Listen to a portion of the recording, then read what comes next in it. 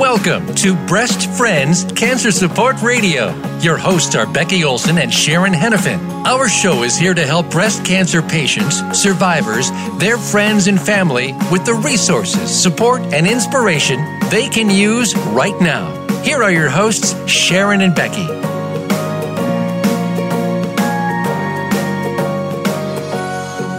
Welcome to Breast Friends Cancer Support Radio. My name is Becky Olson. I'm a 4-time, 22-year survivor of advanced stage breast cancer. I'm also a motivational speaker, a speaker mentor, and the published author of The Hat That Saved My Life. Well, Sharon's on vacation today, which is really too bad because we've got an amazing guest with us today. But before I introduce her, I wanted to share with you something that we talked to our patients about, and I share with my audiences when I speak, and that is to try to find a way to do what you love no matter what. And even if you're in the midst of cancer, it can seem kind of daunting, but if you can find a way to do something that you love every day, it's really helpful and honestly, it is hard, and we know that because a cancer diagnosis can often bring us to our knees. And it's in those moments of difficulty that we are stretched and sometimes beyond where we ever imagined. When Sharon and I started Breast Friends, we both worked in corporate America in sales jobs. And when we call it our Come to Jesus meeting, one time we were talking about why is it we both survived breast cancer? And we decided it was because we were supposed to do something with our journey. And thus, Breast Friends was born, and that was 18 years ago. So it was born out of that same mindset that we need to find things that bring us joy, and finding a way to support cancer patients was kind of what we decided was important for us to do. So with that behind me, I wanted to share our guest today is a truly amazing and inspiring woman. Jennifer Batten has been playing guitar since age 8. And in 1987, she was chosen from 100 guitarists to play on Michael Jackson's Bad Tour, which traveled the globe for 1.5 years. And she remained in Michael's band for 10 years. And after that, she toured with Beck for 3 years. And I mean, just if you look at this woman's history, it's amazing. And besides being a guest guitarist, she's also a songwriter and has done numerous recordings. And I had a kind of a fun day. One day I went to YouTube and I just searched her name and all this stuff came up. I mean, she's done so many things, and I love her style, and her skill is just beyond words. She's also played for Cirque du Soleil in Las Vegas, and she continues to tour the globe performing solo and does band shows and offers guitar workshops. Well, a little change in the story. In 2018, she was diagnosed with breast cancer, but she hasn't let that stop her from doing what she loves. So let's welcome Jennifer Batten. Hi, Jennifer. Thanks for joining us today. Thanks. My pleasure. Glad to be here. Well, we're thrilled. And Jennifer, when that first time that you called me, I have to admit, I already knew who you were because I had a little background story on you. And I was a little smitten. I was finding myself a little starstruck and trying to be really cool about it. Like, none of that fazed me. But, oh no, I was quite enthralled with our conversation. So I'm really happy that you're on our show. And since then we've become friends, and I'm just really happy to know you as I do. And before we kind of go into the cancer journey, do you mind if we talk about your music background a bit? Because I know our audience is going to be really interested in that. Do you mind? Is that all right? Yeah, sure. Go for it. Okay. So the first and obvious big elephant in the room is, how on earth did you get into Michael Jackson's band? I mean, I know you're really a great guitarist because I've heard you, but how'd that come about? Boy, that was a real blessing. I was lucky enough to hear about the auditions, and he auditioned 100 people in L.A., and a lot of times those auditions are word of mouth, and if you're not in the clique, so to speak, you don't hear about it. And luckily, he had someone that called up Musicians Institute, where I was teaching at the time, and asked to send 2 people to come down and audition. So I took about, 2 days off of everything just to work on the tunes, just so I could be as good as I could possibly be when I walked in there. And funny enough, I walked in and there was no band. It was just a video camera, and Michael would see the stuff later. And the only guidance I was given was to play some funky rhythm, because that would be 90% of my job. So I did that, and I started improvising, soloing, and I had already known the Beat It solo from playing in a cover band for several years. So I thought he might find that useful. So I imagine. Audition with that. Well, that was smart. Absolutely. So and a couple days later, they called back and said Michael was interested, and it was a matter of me coming down to play with the band and just see how it went. And eventually, after 2 months, I got a passport and a ticket to Tokyo, and I thought that was looking pretty good. So I expected I would stay with him for 10 years. Wow. And I know back in that day you had that wild and crazy, awesome blonde hair. And so I got to ask, was that a wig? Well, there was 3 different tours. The first 2 tours, it was not a wig. The whole look was Michael's idea. He hired an artist to draw up a look for each performer on stage, and then hired makeup and hair to make it happen, and wardrobe people to make those costumes that were drawn happen. I will say that they added what is called a weft, actually 3 of them to the back of my head to add more volume. And that look took 2.5 hours to show. Oh, man. Wow. Wow. There's a reason I don't keep that one up. I can imagine. So I got to ask, okay, so you went down, you performed with the band. Was Michael there for that? Or was it just the band? No, he just looked at the videotapes later, thankfully, because it would have been pretty nerve-wracking to have him sitting there watching, I suppose. I imagine so, yeah. So, okay, so you got in his band, you went on tour with him. Out of all these years you were with him, do you have a favorite Michael moment that you could share with our audience? Yeah, I think, the Super Bowl was definitely super fun because it was a one-off thing, and I knew it was being aired to 80 nations, 1.5 billion people. It was just crazy. But there was a private moment that was really great. Sheryl Crow was on that tour, and we were both insecure because we weren't getting any feedback from anybody. Like, how are we doing? Are we going to last past the Japanese leg of this tour? We had no idea. And we were in Japan. That was the first place that we went, and Michael shut down the Tokyo Disneyland. Who else but Elvis? Wait, he shut down Tokyo Disneyland? Is that what you said? He shut it down so we could hang out without the public bothering us. Well, that makes sense. Cheryl and I were in a gift shop looking at this Daffy Duck toothbrush holder where you push down on Daffy's head and the eyes go back and forth for as long as you're supposed to brush your teeth. And we were both fascinated. It's the little things in life, right? He tapped me on the shoulder and said, I really like how you're playing the Beat It solo. And to me, that was such a great affirmation that I would stay in the band. So that was a moment I'll never forget. I'll bet. Yeah. That's incredible. So, well, thank you for sharing all of that. And that's just an amazing story. And, I have to say, when I first looked at your photo, when I first Googled you, I saw your photo and I went, I've seen her. My husband and I both saw you on the Super Bowl. And that's when I first really realized who you were. And I thought, oh, that's her. Oh, my gosh. So then when you called me, it was like, oh, I'm talking to a celebrity.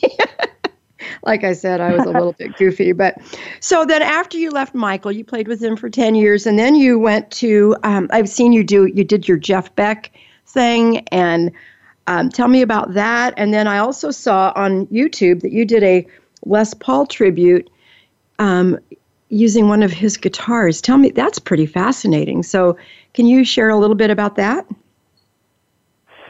Well, the Jeff Beck gig was, boy, that was just phenomenal. Talk about, it's enough to have one dream come true in your life, but to have two was phenomenal. And he had been my guitar hero since I was a teenager. So to actually get a chance to play in his band was just phenomenal and very, very enriching. It was just a gas to when you're on tour, you're living with people on a bus pretty much many, many hours a day, and then you're on stage with them. So to get to know him and his personality and his thoughts on music was a really, really rich time.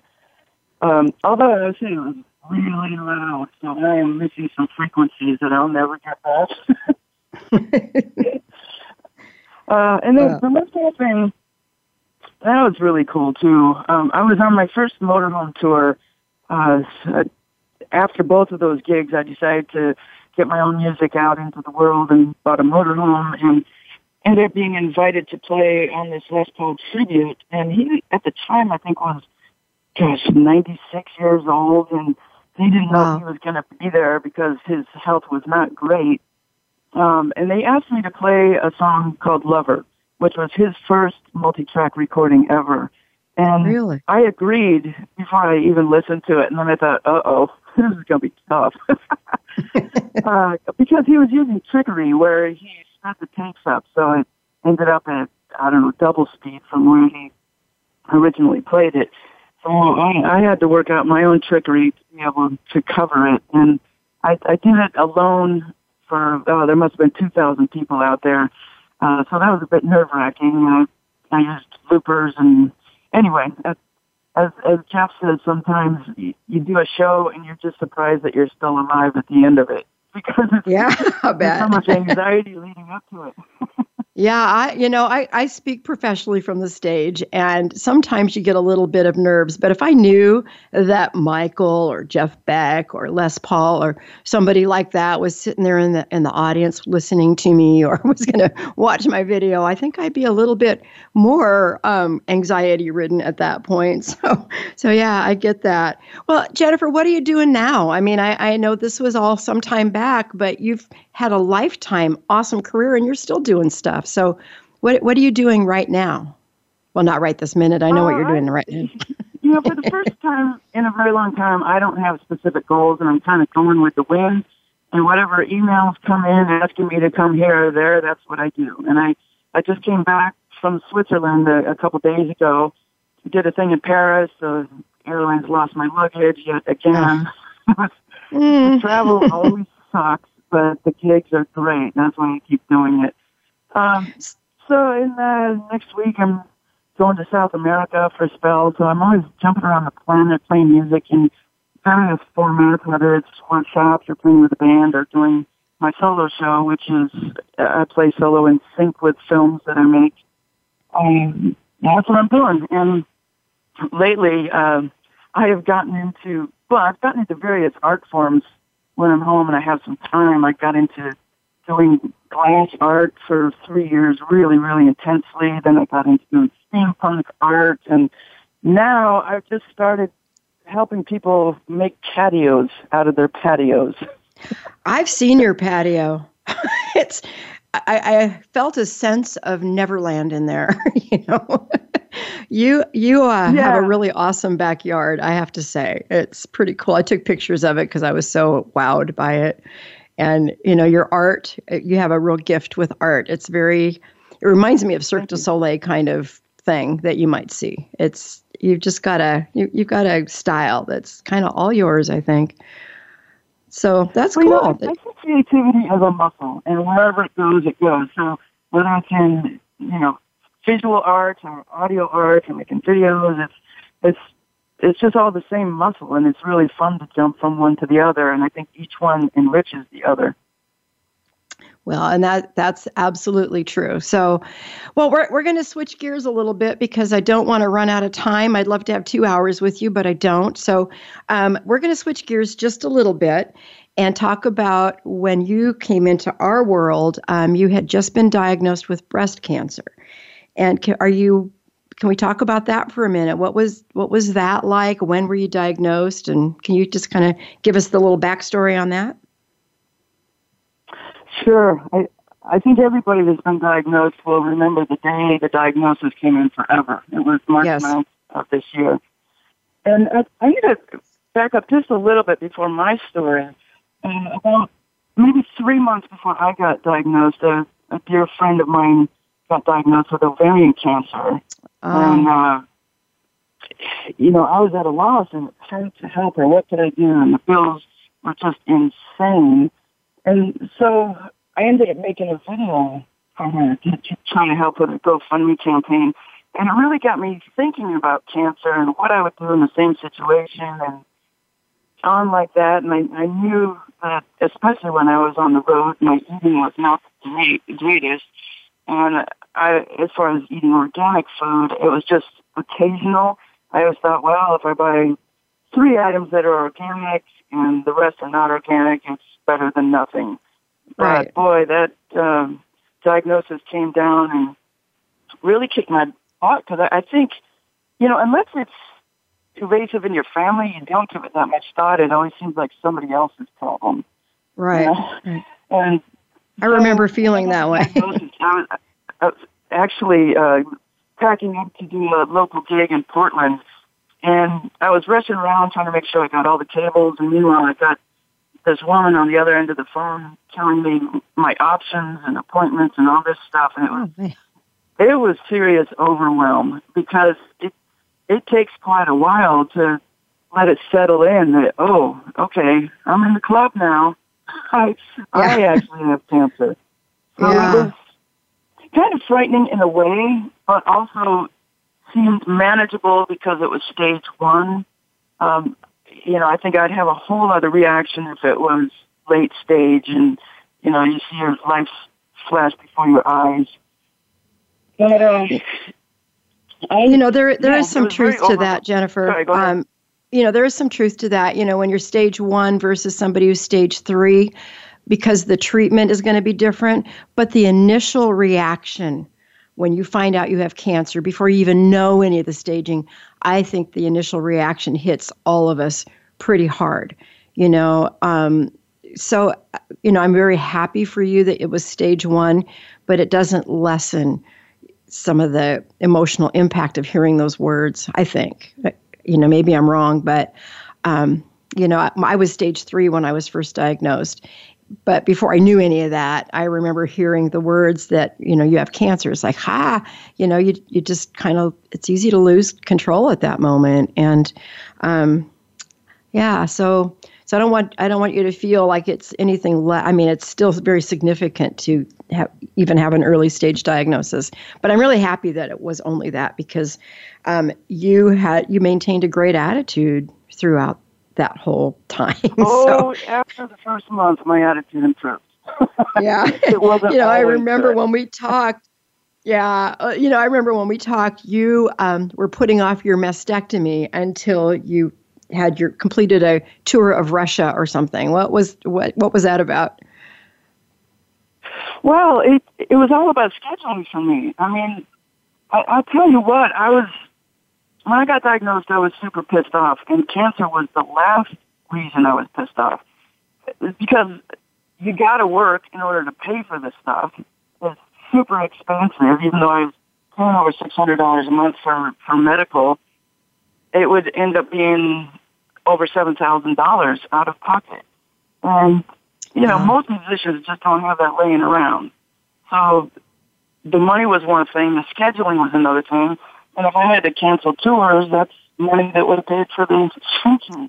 Yeah. I ended up getting, did the biopsy, which led to the diagnosis, and so they suggested doing a lumpectomy. And it's funny how your mind compartmentalizes it. I thought, okay, there's a problem, there's a solution, done. Mm-hmm. They do the lumpectomy, and as long as the margins were clean, I'd be good to go. And at the same time, right the day that I got the diagnosis, I decided to go vegan, because I felt like I was busted. I felt like all those steaks and non-organic food and whatever sugary this and that finally caught up to me, and I was busted. And combined with the fact that I was blowing off mammograms for years, because there's a lot of reasons I did that, but I think I blew it off for about 6 years, and they say that often cancer can be in you for 6 years before it's big enough to see. Yep, that's true. So that's true. Or feel. Sometimes we don't deal with it till we feel something, and by then it's usually more advanced. So you were very fortunate that after that much time, it was still stage 1. That's great. Listen, Jennifer, we're going to take a break. I'm counting my blessings on that. Yeah. I got a pass. Yeah. The rest of the thing, actually, I had a couple trips. I had to put off the lumpectomy because I was in South America, and then I had to put off the mastectomy when they found more cancer because I was in Russia for a week or 10 days or something, and I only had 4 days at home before I had the surgery. And in that time, I got the the boob funeral organized that you attended. Yes, I do remember that so well. Listen, kiddo, we're going to take a break, okay? And we're going to come back and we'll talk about the boob funeral. So stay tuned. We'll be back in a minute.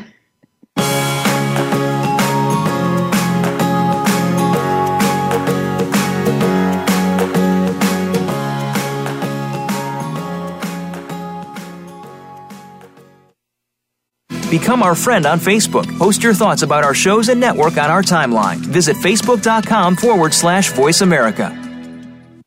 Thank you for listening today. Breast Friends needs your support.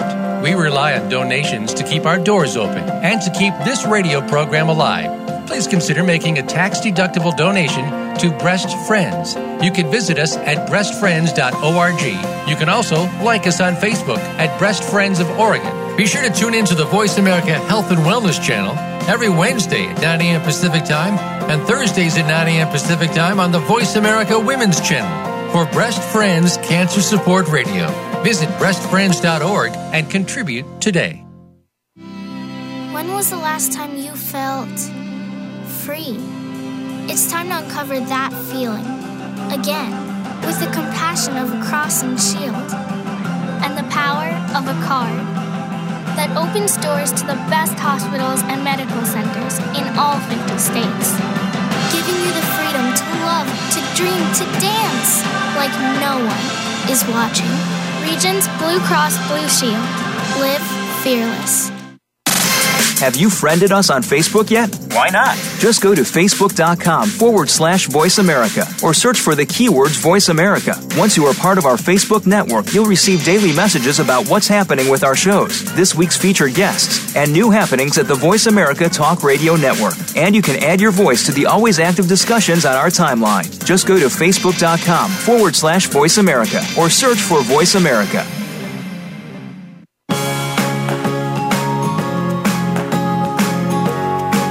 You are tuned into Breast Friends Cancer Support Radio.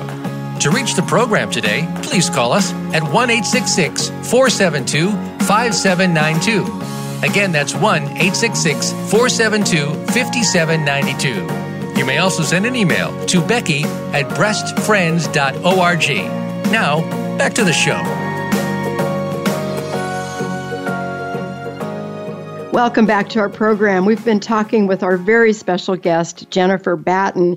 And Jennifer, just before we went out to break, we started on the conversation of the boobie funeral. And I have to tell you, in all the years I have been battling cancer personally, and I've been working with other patients through Breast Friends, never have I attended a boobie funeral until yours. So tell us about that, where you got the idea of what it was. It was just really fun. So, yeah, let's have that conversation. Well, everybody deals with this kind of news in their own way, and I think it's probably pretty common, as it was with me, to be silent about it while you're still mulling things over in your head, and maybe your closest friends know about it, but that's it. And by the time the second surgery came up, I was telling everybody, it's kind of like I needed to express and expel that energy out into the planet and share it a little bit. And I think the best way was to have this ceremony. So I ordered a tiny casket on Amazon and a little boob to put in it, and had these candles on both sides of it. I didn't know you could buy all these things, but I bought the boob balloons. Yeah, I remember. And I went to the dollar store and got pink everything, and I just did it up and cooked up a vegan feast of things that I had never cooked before. So it was just cool to have a bunch of friends over, and there was quite a few missing breasts in the group. Yeah, there were. So, absolutely.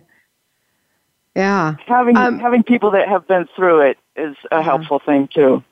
It is. And, you said something a second ago or a minute ago that I want to kind of come back to. You said in the beginning you kind of held it all in and you didn't really share with very many people. And then you decided to kind of release it out into the universe and you started telling your friends. How did that change things for you? Was that helpful to tell people? Yeah, it was. You were one of the people, a mutual friend of ours with the same name, Becky, gave me the numbers of 4 different people that had been through it. And I just found it was really helpful to hear their stories. Mm-hmm. Now, telling friends that haven't been through it, they're there for support, but they really don't know what to do. I had one friend that came to the party. It blew my mind because she made pajamas for me with pockets for the drain that I would need after the mastectomy. I remember that. That was awesome. Sorry? That was awesome. I remember that. Yeah, and she also made this pillow, very creative, to go across the chest with armpit, or, a little divot for the arms to go through in case it was painful and I needed pressure to go against it. So it was a really good kind of traumatic/bonding event, and I'm really glad I did it. Well, it was really special. And I'm sorry, what? Plus, the pictures are great. It was a really fun party, and it was really nice to meet your friends. One of the things I did kind of observe that too, that some people knew what you were going through. Some were trying to relate as best they could, which was really awesome of them. And I think just in general, not you or your group of people, but a lot of times when we do share our stories with people that don't know anything about it, there's a tendency to want to give advice. In fact, even people who've been through it want to give advice. And sometimes the advice is good and sometimes it's not so good. So that's something that people always have to kind of weed out in that process. But your friends were all very supportive, and it was lovely to meet them all. So that was cool. And I think that that's something people should think about doing, because it was full of laughs. And then you were having your mastectomy 2 days later, right? Wasn't it? Yeah. You did this 2 days before. Yeah. And the food was delicious, by the way. You're quite a good cook. So thank you for feeding us all. I experimented on you. That's what happened. Well, it was really good. So thank you for doing that. So let's talk for a minute about what happened next, because I know you mentioned to me something about, the emotional fallout that happens post-diagnosis. What happened? Well, I imagine it's a pretty common thing, but I went into a serious dark space. Just the thoughts were just so negative. Like I said before, I was so pissed off about the cost, and I had anxiety about how I was going to deal with that. And I had a knee replacement just 3 years prior, and I thought, oh, God, it's really too soon to be going and getting cut again. I get to the point where I think, well, what's the point of life anyway? You're just kind of taking a bird's eye view, going, well, what has my life been about? What if I died tomorrow? Just having a whole different perspective. A friend of mine actually died waiting for insurance to kick in with breast cancer, and it became lung cancer by the time insurance kicked in. So we're just going back and forth like, well, what would happen if I just let it take its course? And I would just visualize what life and death would be at that point, and who would take care of my animals. And, you just look at all the little things that life and death would do. And I watched my dad die from lung cancer, and I'm thinking, well, what if I lost my house and lost this and that, and just let it take its course? Well, morphine costs money, there's a hell of a lot of suffering that goes on when people die from cancer. Yeah. So, obviously I chose life. It's way more dramatic, my thoughts, than it needed to be, especially since it was stage 1, and most people survive that. But, one of the most positive things was that it really flipped a switch in my eating and health. And I became an instant vegan, and it was no problem. I have no problem. It's 6 months later, and I don't miss eating meat. I don't miss dairy. There's a lot of substitutes, and there was a lot of toxins to clear out. And I'll tell you, it's been 6 months, and I'm just now starting to feel super, super energized like I haven't felt in years. So that was a really good thing. But another thing that I felt victimized in a way, because the medical industry, regarding cancer, it's like a cancer factory. Here's what we do: you have a meeting with the surgeon, with the oncologist, with the radiologist, and I just felt like it was these people selling their wares. And oh wow, I've seen enough documentaries that, and I think back to drugs like fen-phen. Oh, the FDA thought that was a great thing until it started killing a bunch of people. Right. Remember birth control pills. Everybody thought, hey, this is great. I don't have to do the rhythm method or anything. But it's got profound health effects on people over time. I was watching a brilliant video on hormone imbalance by Barbara O'Neill, and she was saying that if you take birth control pills, especially as a teenager, it throws your hormones off for the rest of your life. And this is, doctors are prescribing this. No problem. Take this. It's perfectly safe. Well, when they wanted me to take hormone-blocking drugs, estrogen blockers, I took a step back and said, hell no. And the same with radiology. I thought, my dad had radiology for prostate cancer, and one of the episodes missed and hit the colon, and he sent himself by ambulance back to the hospital because he said he felt like he was crapping glass. Wow. Ouch. Yeah, one of the possibilities when they shoot you for breast cancer is hitting your lung. Well, now is that going to develop into lung cancer, or these drugs can actually cause ovarian cancer? And I just took a big step back and said, no, I don't want to do any of this. And one of the reasons I chose mastectomy is they told me I wouldn't need radiation if I did that. And another reason is, the lumpectomy, I thought, okay, we're done. I went and saw the surgeon after that, and she said, well, the margins are not clean. Well, here's the options. We can either go in and dig a little more, or you can cut it off completely. And I instantly thought, I am not playing this game. Cut a little more, and then you need a little more. And every time you do it, it's 2 weeks out and a couple of weeks to recover.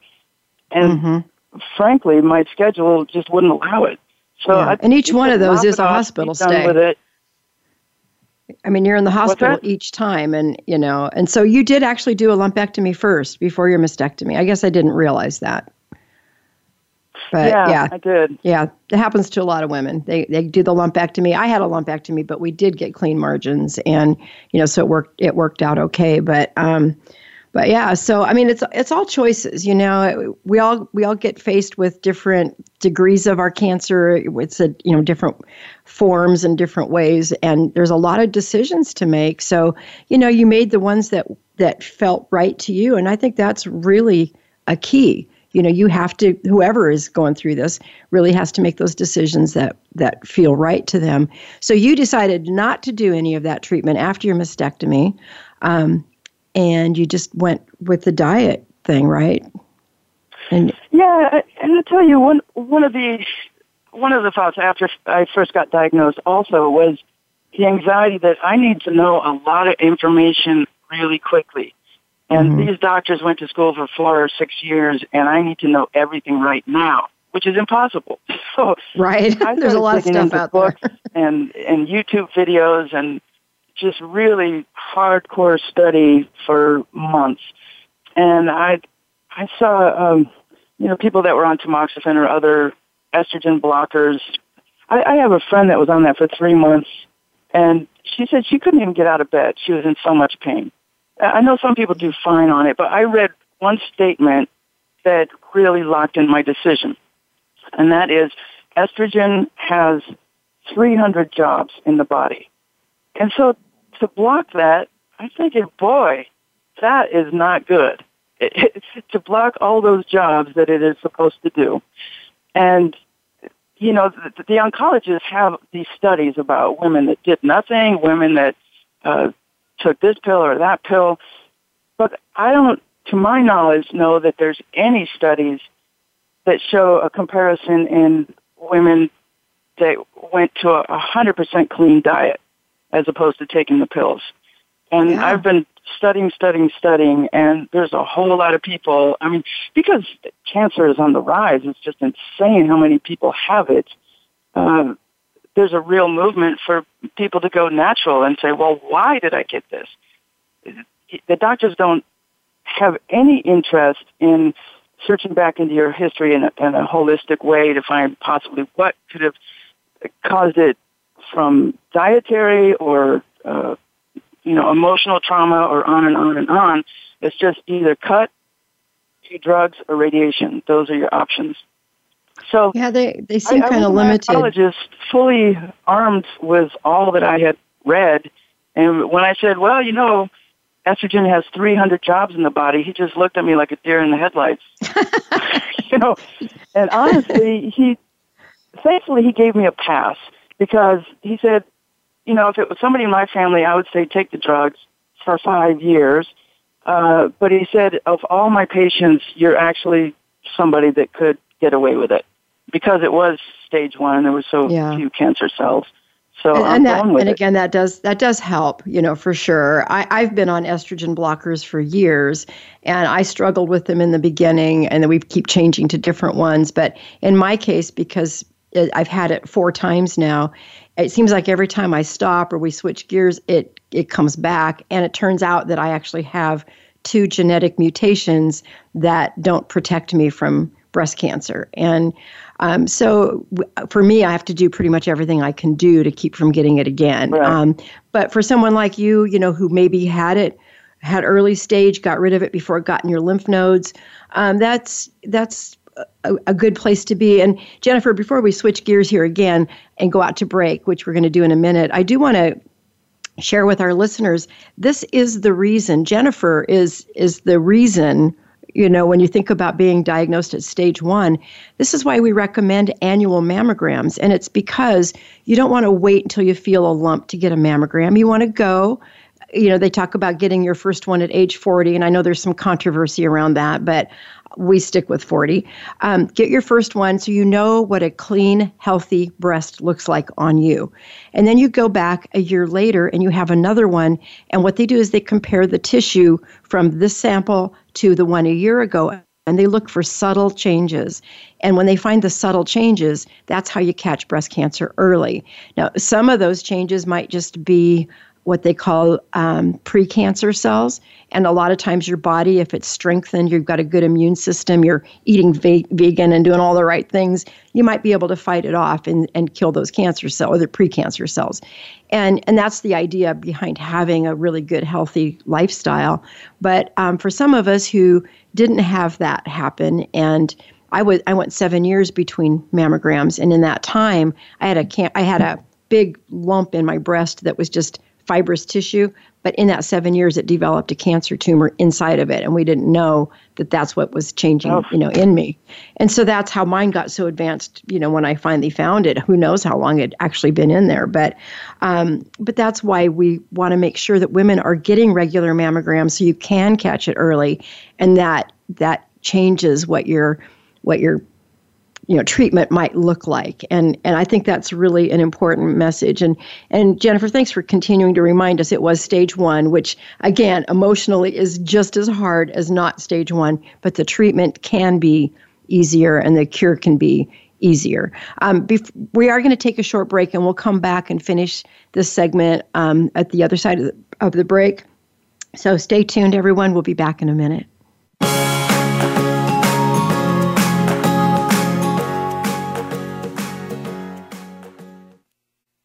Become our friend on Facebook. Post your thoughts about our shows and network on our timeline. Visit facebook.com/Voice America. Thank you for listening today.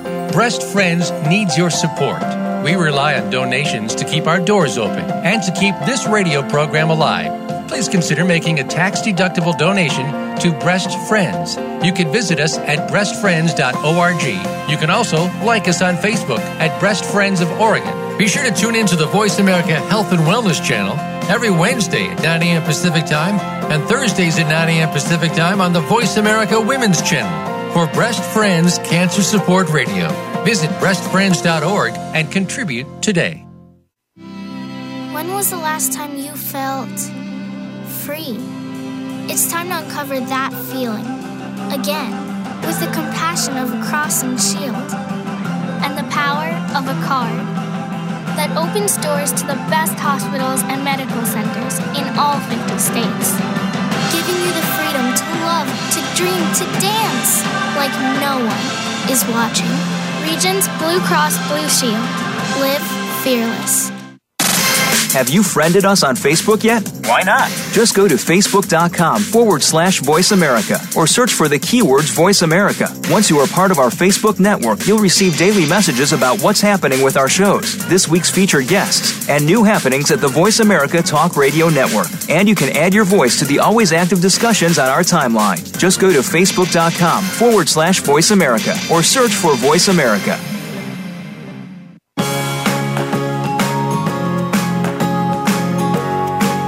You are tuned into Breast Friends Cancer Support Radio. To reach the program today, please call us at 1-866-472-5792. Again, that's 1-866-472-5792. You may also send an email to Becky at breastfriends.org. Now, back to the show.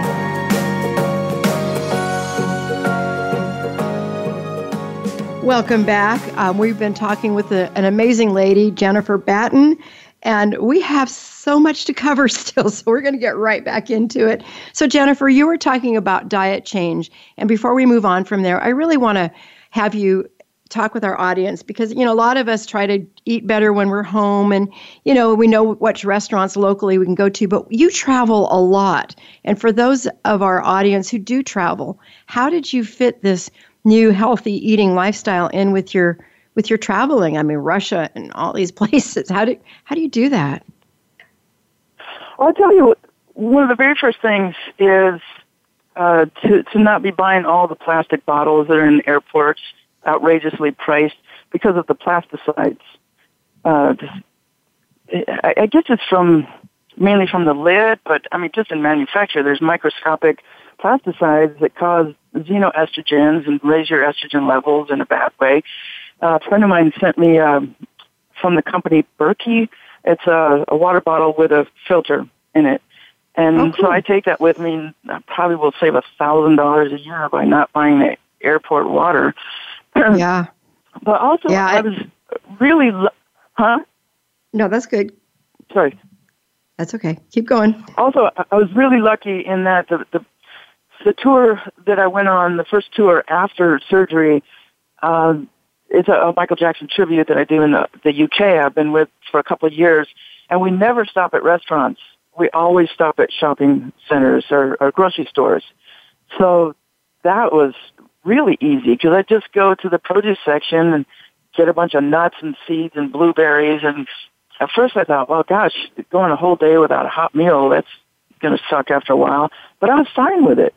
It was really, really good. And knowing that everything that was going in my mouth was healthy, as opposed to in a restaurant, you have no idea what ingredients that they've given you. And usually everything is soaking in butter, and I'm not doing dairy. So that worked out really well. Yeah, that makes a difference. There were the other tours that do restaurants, so it can be a challenge because the whole Western world is so into meat and dairy. To find alternates can be a little challenge. What about organic? Do you just, when you're shopping at the grocery store, do you stick with all organic or on some things or what?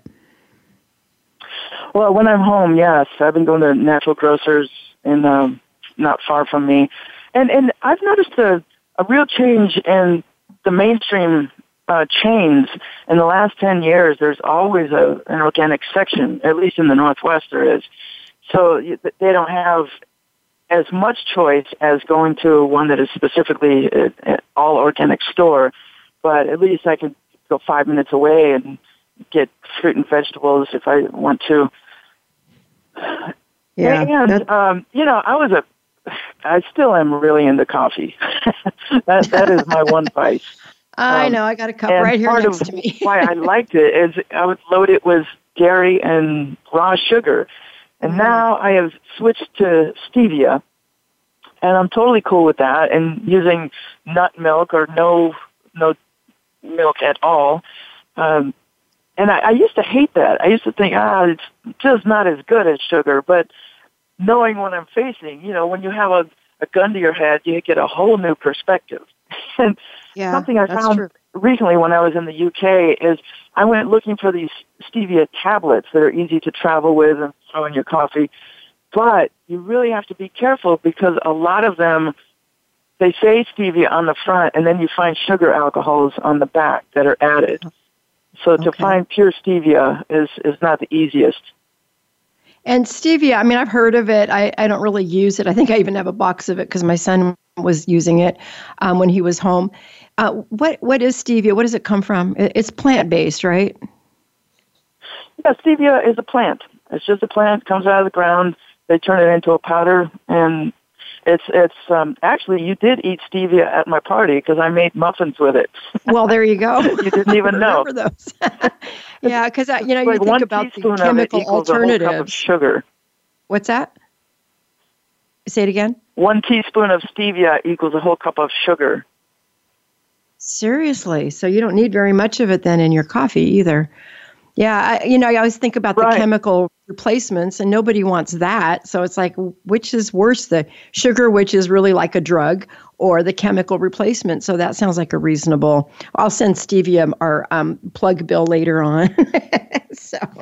And the sugar industry was really freaked out when stevia first appeared, and they blocked it from being in stores, and you could only get it in health food stores listed as a supplement. But they finally broke through a couple of years ago, and now everybody's all about it. But even in the health food store I go to, they have a whole section of chocolate bars, and they list stevia on the front. But you look on the back, and there's all kinds of sugar alcohols on the back. And, in fact, there are 61 different names for sugar now. And once the sugar industry knows that you're hip to the names, they will make more names for the same crap. That's funny, isn't it? I have a friend who's a nutritionist, and he works for the integrative medicine department up at Providence. And he told me, I listened to him in a meeting, and he was talking about, if you have to read the label of something, it's not real food, because real food doesn't have labels. Apples are apples. They don't need a label. So when you're talking about reading labels and there's all this crap and chemicals, that's not even probably real food. So we have to be really careful about that. And it sounds like, for the most part, you are being, really careful. Let me ask you about inflammation, because I don't want to run out of time, but inflammation is something that we're hearing more and more about, and how it impacts so many systems in our body. And I think, in the past, I used to think about the word inflammation. I think about like swollen ankles and stuff. Well, that's just one symptom of something. But when you talk about inflammation control, I know that's been really important to you. Can you speak to that for just a minute? Like, what does it mean? How do you control it? And what happens to us if we don't? I don't know how much you know about all that, but I'm assuming I read a very powerful statement that said that all disease begins with inflammation.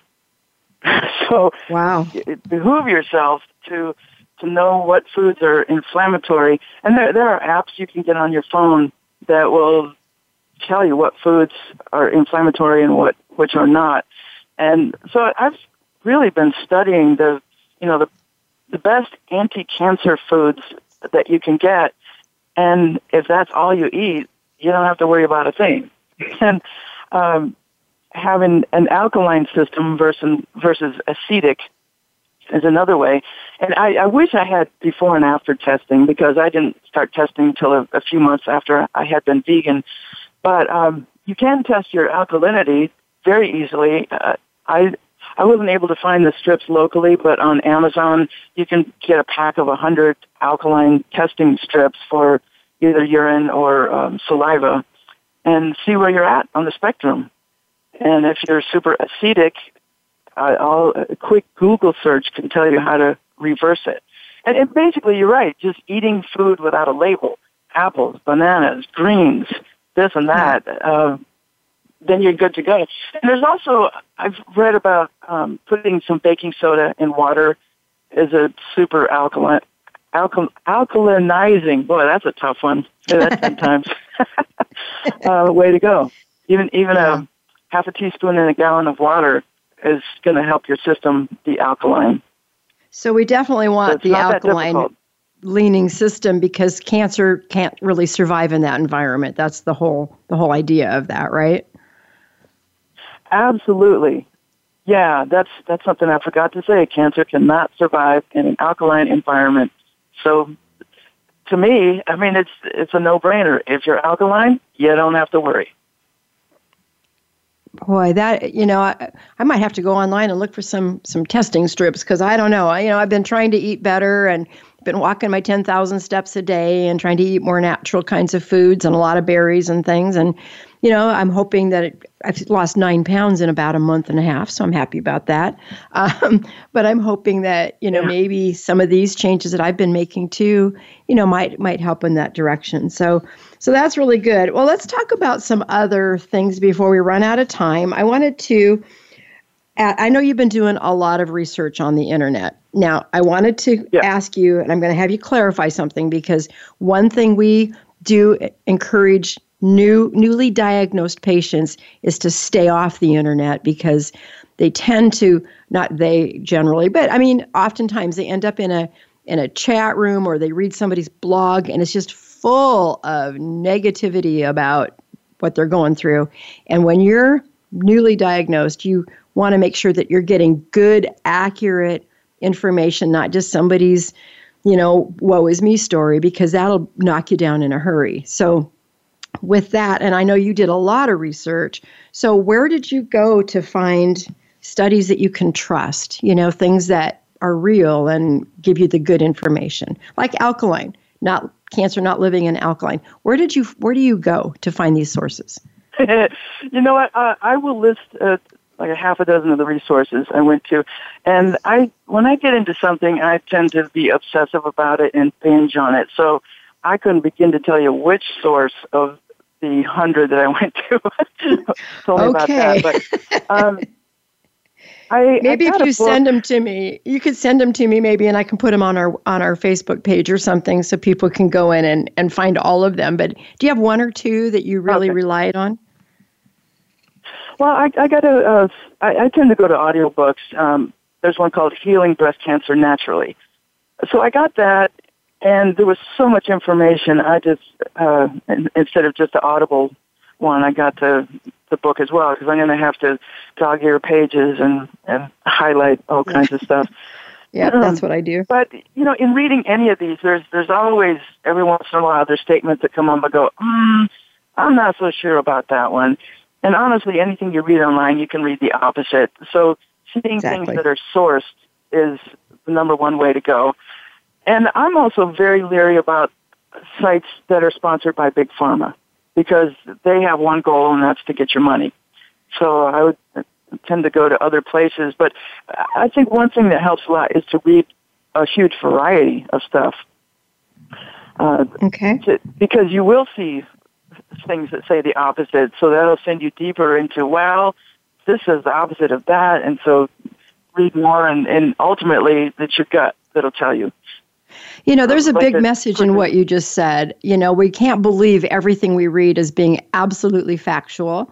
And so you do have to challenge things, and challenging it does cause you to go deeper. But again, make sure you're going deeper into legitimate sites, not just somebody's personal blog, because, sometimes people know stuff and sometimes they don't. But wow, yeah. And you've done a lot of good research. So I would love to find out what some of your best websites that you went to. So if you can email those to me later, we'll post them. So we only have like a minute left, and then I have to grab the last minute. So tell me really quick, with all the travel you do, how do you deal with stress management? Because stress, they say, is a big part of feeding cancer. So you got like the 30-second answer here. Yeah, funny you should say that because, I think 3 times in the last year the airlines lost my luggage. I had no guitar and I had to do a show that night. No guitar? I think number one is meditation. And there's a guy named Peter Russell that you can look up online, and it has the best meditations I've ever heard. And they're specifically for beginners and to let you know how easy it is, because most people say, I'm too busy to meditate, I can't sleep for 20 minutes.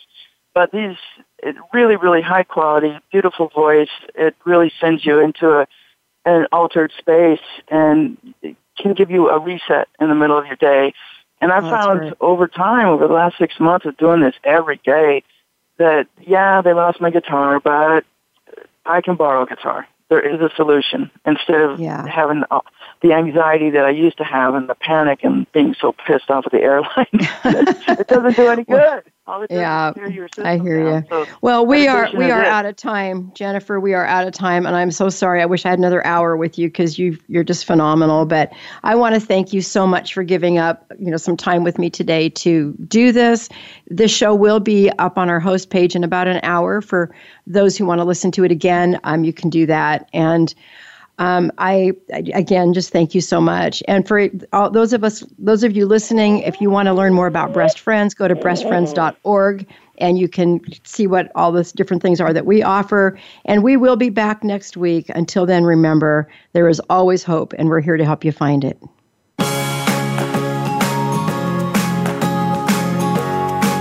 Thank you for listening to Breast Friends Cancer Support Radio.